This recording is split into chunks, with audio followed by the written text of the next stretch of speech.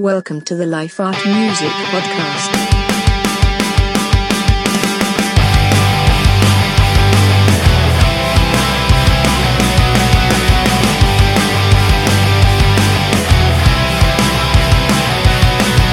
Hey everyone, welcome to the Life Art Music Podcast. I'm your host, Fabio de la Luz. And this podcast is all about musicianship, entrepreneurship, life, of course, art, of course, and music. What I plan to do with this podcast is bring a community together to more or so help everyone kind of find the common ground that can help each other within art, within music and life. And hopefully we can share each other's stories to bring the common ground between each other and help each other that way. Art has a huge horizon. It can span many, many different career paths. And so can music. Music ranges everything from, being a guitarist, a pianist, drummer, to even, an engineer, audio engineer, like what I do. I also play guitar, but I love art. And the whole point, to reiterate, the whole point of the podcast is to bring this community together and help each other out. Although we may be competitors in the same game, it really doesn't matter because we're not trying to sell to each other.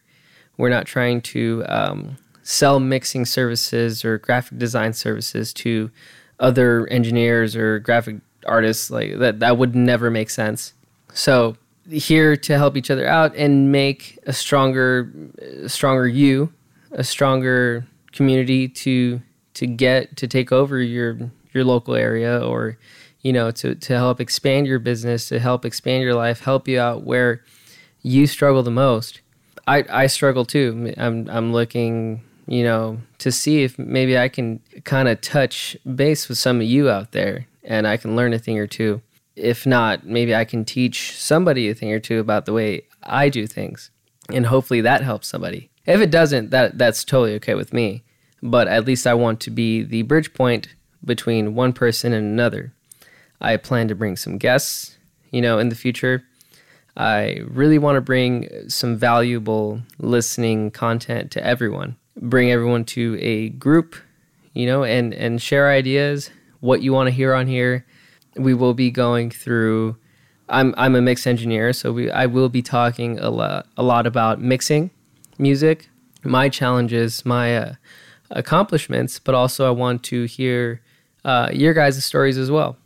I want to take ideas on who to bring on, what kind of topics you'd like to cover. Also, maybe if you would like me to go in depth on some of these topics and make a few different episodes about them, which would be okay with me.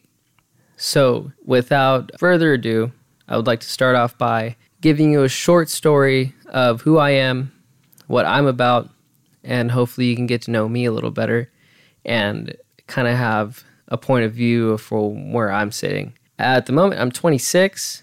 I'm from the high desert, Hesperia, California.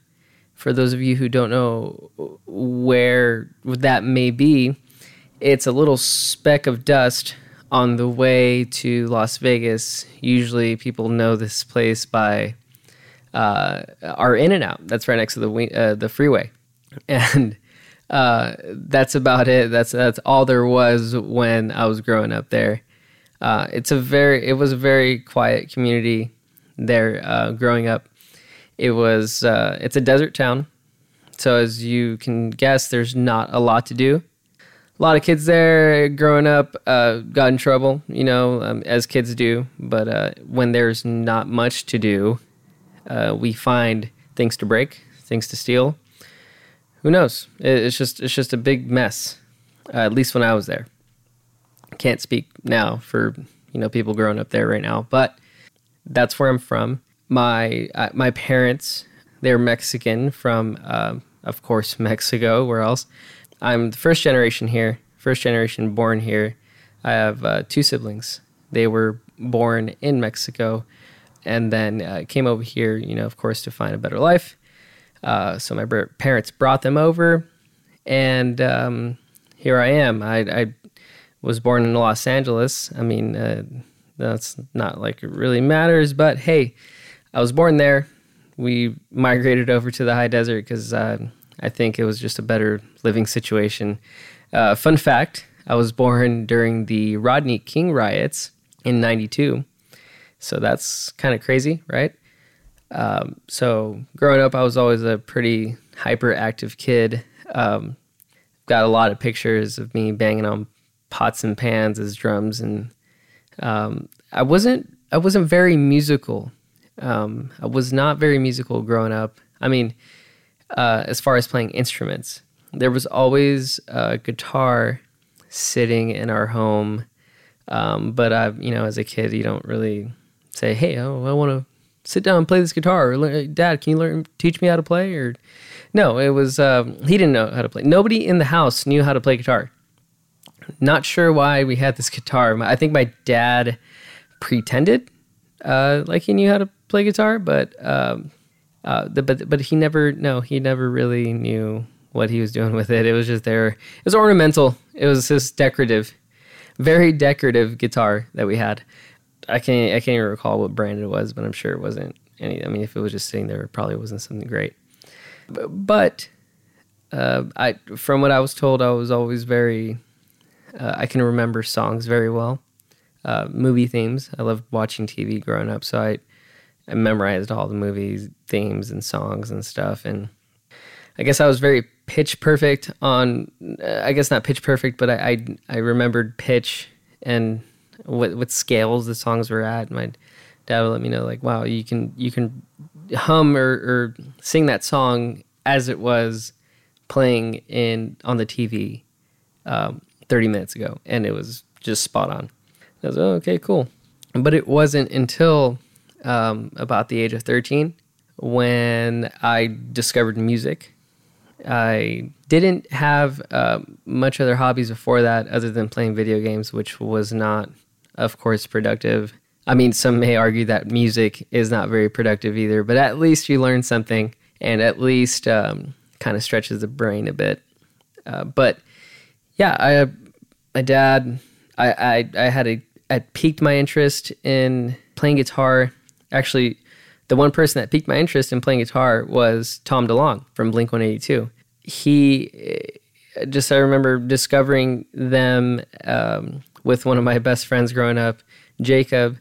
If you're listening, Jacob, you know who you are. Or, of course, you know who you are, right? Duh. But, yeah, we would stay up all night at his house listening to Blink-182. We thought it was the coolest thing ever. Memorize all their songs. We both eventually wanted to play instruments just like them. Like I wanted to play guitar just like Tom, and he got a bass. His parents got him a bass, and he wanted to play bass just like Mark. You emulate what you see, especially at such a young age. So we would play around together. We would play as if we were in a band. But anyway, I hopped into the future. That was too far. So as I started listening to more and more music, my dad said, "Hey, maybe it's time to get a guitar." And I was like, "Sweet, yeah." I already imagined it in my head. And I was like, "I'm gonna get a guitar. I'm just gonna play the fuck out of it. I already know what chords I'm gonna play." And as a kid, you have this wild imagination. You really have no idea about how anything works. Like you have it figured out, but you really don't know what is going on with anything. You're just kind of in your own bubble. So in my head, I was already thinking, yeah, we're gonna go buy this guitar. He's gonna get me this guitar. I'm gonna learn guitar the next few weeks, and I'm gonna be great. I'm just gonna rock everyone's fucking face off, and it's gonna be awesome. I'm gonna be like the most popular guy ever. Of course, it didn't work that way. Little did I know that learning an instrument is not the easiest thing in the world. I mean, some may argue that they know everything about it, but hey, those people also play like shit, and they're really arrogant or something. Who knows? Whatever. So we go and pick up this guitar. We bring it home. He got me a little practice amp. It was like a Yamaha Strat looking thing. It's just like a Strat copy. And I plug it in, and I'm listening to my favorite Blink albums, and I'm like, all right, let's fucking take this sucker for a spin. I remember putting on Damn It, everybody knows Damn It. And anyway, yeah, so I'm putting that on. I'm like, I'm gonna fucking play this right now. I looked up, it was weird. I discovered tabs before I even, got the guitar. I was like, this is how you play, and these are the notes. So it just sounded easy, so I play the song, or I press play on my CD player and try to start playing the song, and it fucking just did not work so well. I couldn't pick faster than I can fucking talk. It was just not. It was a fucking train wreck. It was the biggest fucking train wreck on the planet. I'm glad nobody saw this. I'm sure my fucking dad heard me. I was blaring this amp, thinking I was gonna play everything so flawlessly because I'd listened to it a million times. No, it was really bad. Really, really bad. And I don't even think the guitar was tuned. Or he might have, we might have gotten a tuner when we picked up the guitar when he bought it for me.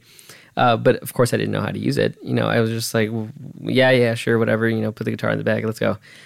So yeah, it was a fucking disaster. It was so bad. And I remember being like immediately disappointed. I was like, holy shit, my fingers already hurt. That didn't sound very good. I couldn't even keep up with the song.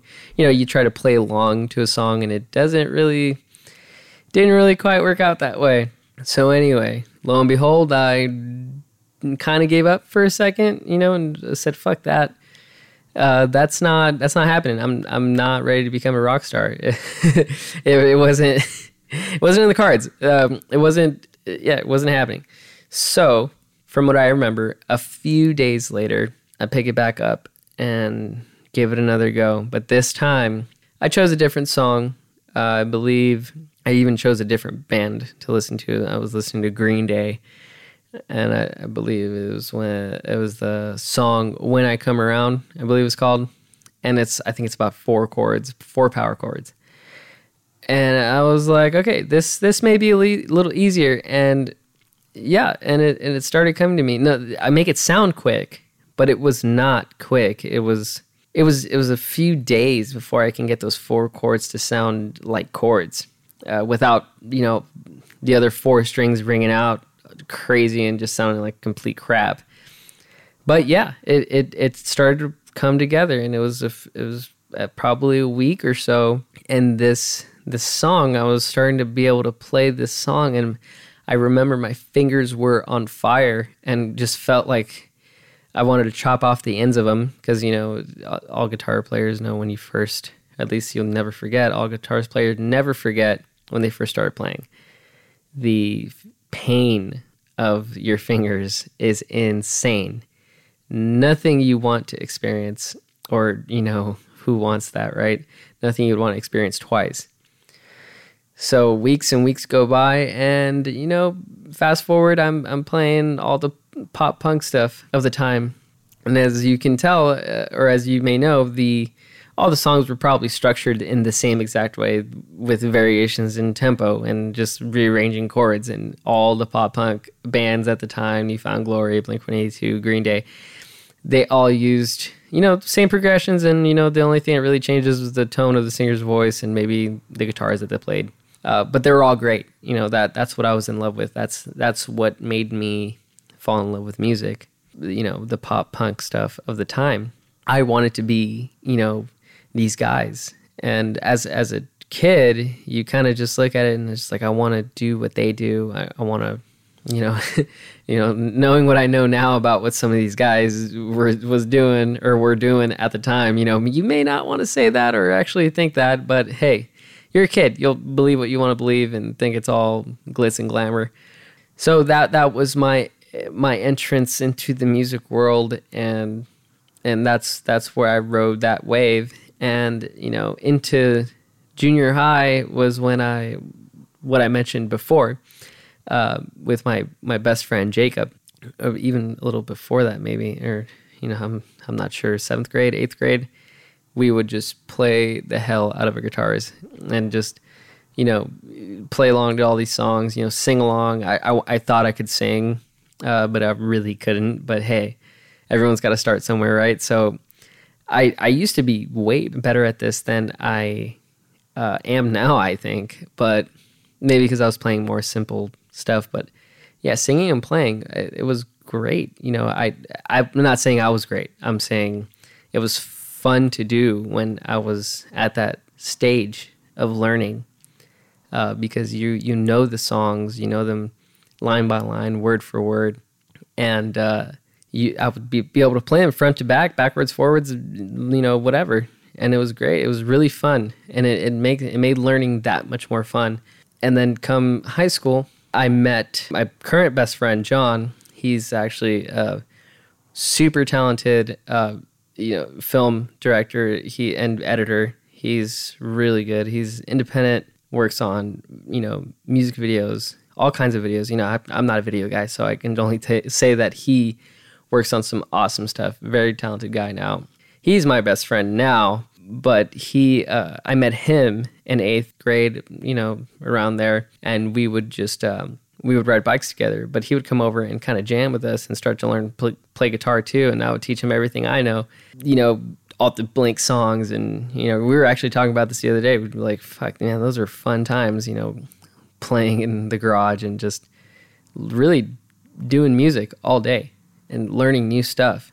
And around that time, into high school, I formed a band with two other guys, Peter and Hunter. Hunter being the drummer, Peter being the guitarist. We would switch around. Sometimes John played bass. I would play guitar and sing. And that was pretty much my first legitimate band.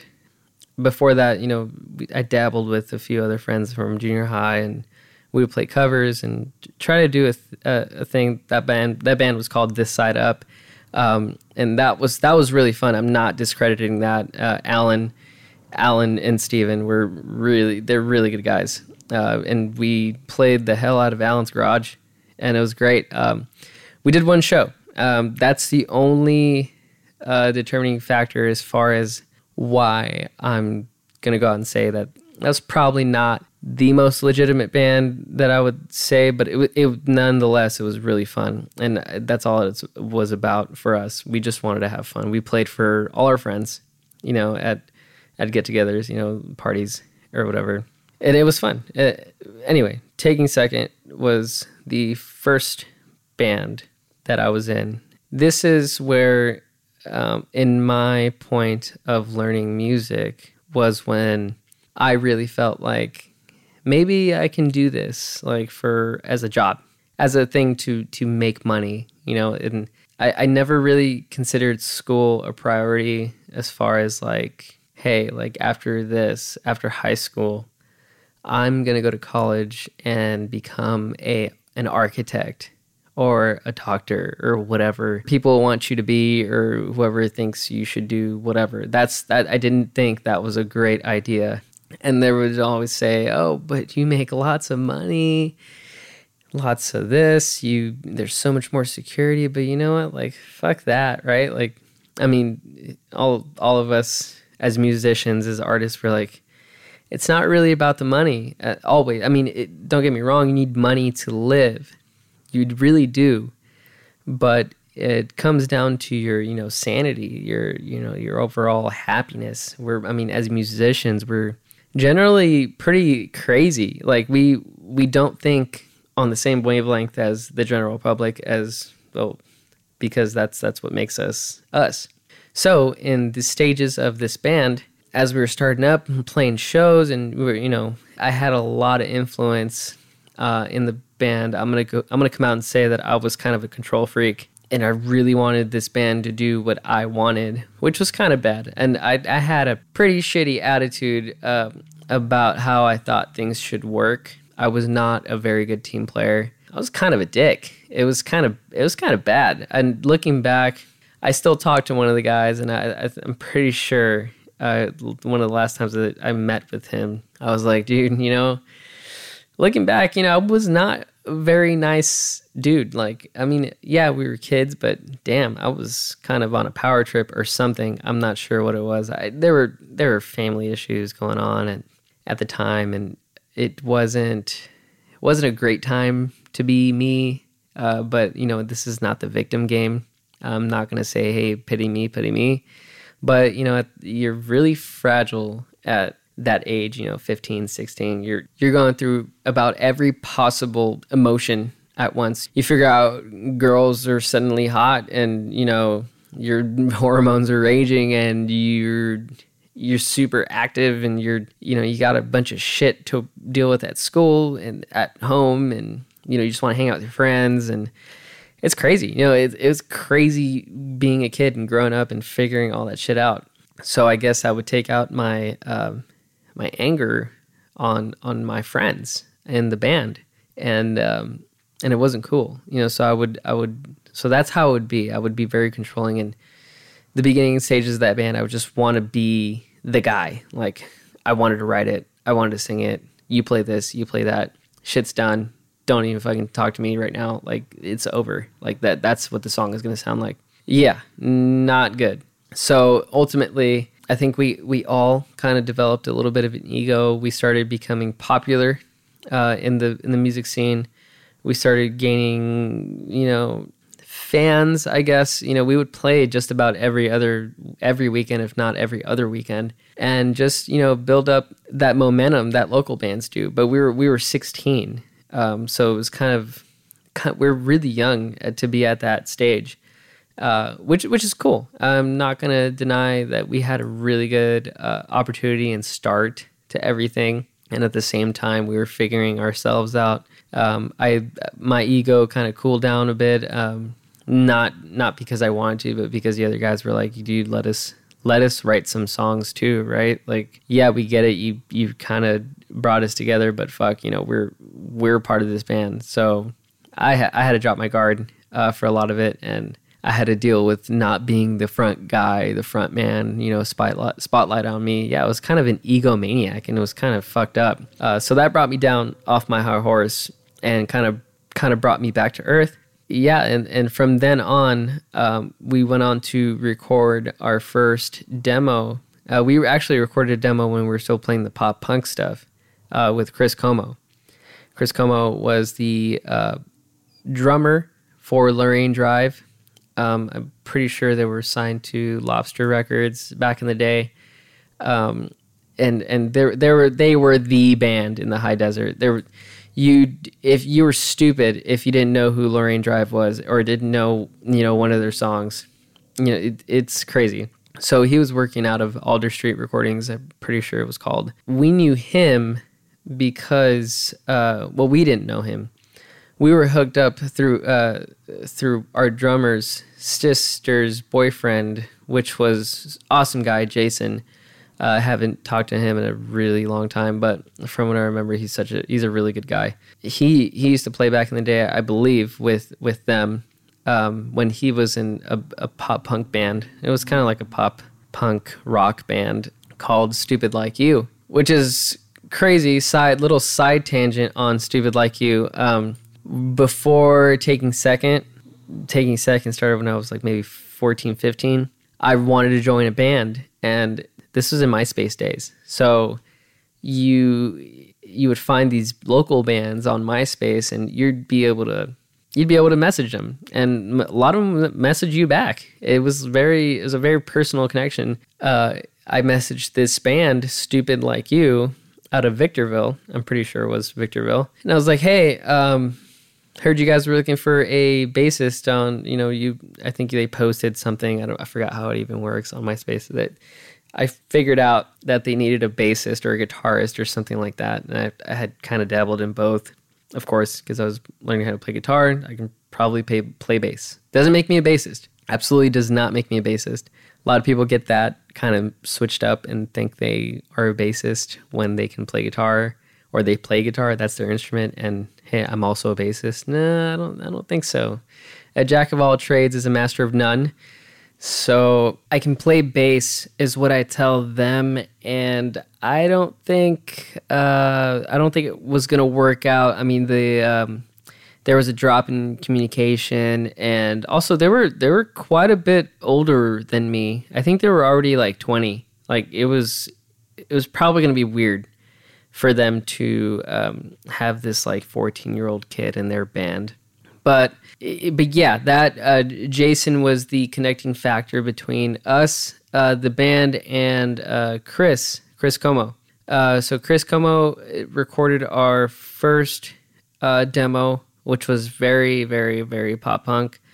Basically a clone knockoff of like every Blink song ever written. I wrote the 3 songs and they were just super, generic pop punk. But nonetheless, they were fun to record with him. And we came back to do our EP months later. Looking back now, I think we lowballed him on, how much we wanted to pay him because, we're kids, we don't have jobs. We just were relying on the money that our parents give us, which wasn't very much. None of us were rich. None of us had money to spend like that. We're all on like cheap gear, cheap kit, cheap amps. It's fine because we were kids and just starting up, but so trying to pay an engineer what he should be paid to engineer and mix our stuff was going to be real tough. So all we could afford was 2 days in the studio with Chris. And it was quite the experience. We've never felt this. I don't even remember feeling that much pressure with things that happen now, how I felt back then. It was crazy. We had 2 days to do 6 songs, I believe. Shortly after, I remember... after we were done tracking, I remember 2 days later, we were already badgering him for mixes because we were so excited. And looking back now, I kind of feel bad because that must have been really annoying. And like, dude, back off. You only paid me, pretty much peanuts to record and get these things mixed. But I think he kind of liked us because he agreed to do it. I think he liked, just overall working with us. I hope he did. At least it seemed like he did. So, if he didn't, sorry, Chris. It kind of ruined those 2 weeks that we were badgering for mixes from you. But anyway, yeah, so we did the EP. And I remember during the recording process, I had that peak of interest as I did when I first learned guitar with production. When we went into the studio, I was like, astounded by, of course, the gear. I was astounded by Chris's abilities to turn our very, very amateur songs, my first EP type of sounding deal to what it became. It was like night and day what he did to our music and, his advice. The whole process was insane to me. Like, people do this for a living, and like I thought it was the greatest thing ever next to being a musician for a living. I was like, wow, we're here with somebody that does this, for a living. And I started just to think that maybe I can do something like that. And I kind of wanted to do both. I wanted to record and be a musician and be in a band. But as we all know, it's very difficult to do that. I'm not saying it's impossible because there are people out there that make it happen. There are plenty of musicians that go on tour with their bands and then come home for a few months to work on their production career. But I'm almost positive it's very difficult. I can't speak on my experience because I don't have any in doing that. But from what I hear, it's crazy. So I learned that real quick. Obviously, if I didn't have the funds to pay an engineer what they should be paid, I didn't have the funds to buy my own recording equipment, let alone a computer. Those things were super expensive back in the day. Like, I say that like I'm, really old, but you got to think about how technology, it takes leaps and bounds every year. But it seems like around 2006, it wasn't like it is today. A computer that could run any kind of DAW was, kind of expensive and not very attainable at your, local Best Buy or anything like that. So that dream kind of died off for a tiny bit, and I was kind of disappointed.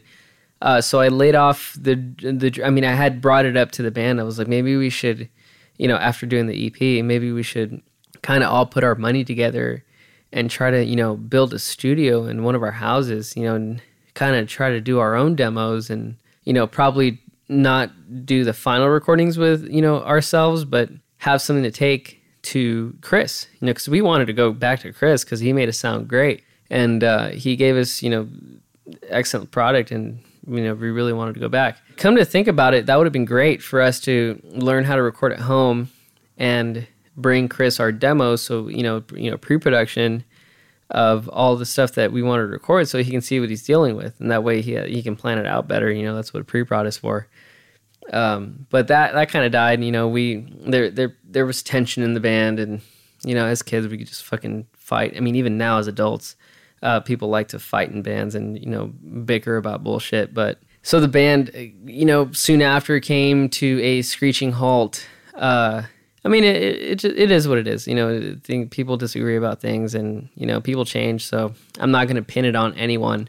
I'm not going to do that, because it just happens. So after that, we all went our separate ways, and we all started new bands. We all tried to do our own thing, but it kind of wasn't the same. I kept writing music.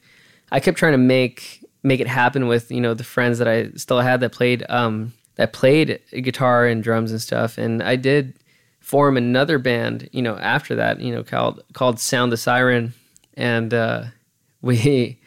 we actually had a lot of fun. Like we were all a little older now, so we all kind of had cars and a way to get around.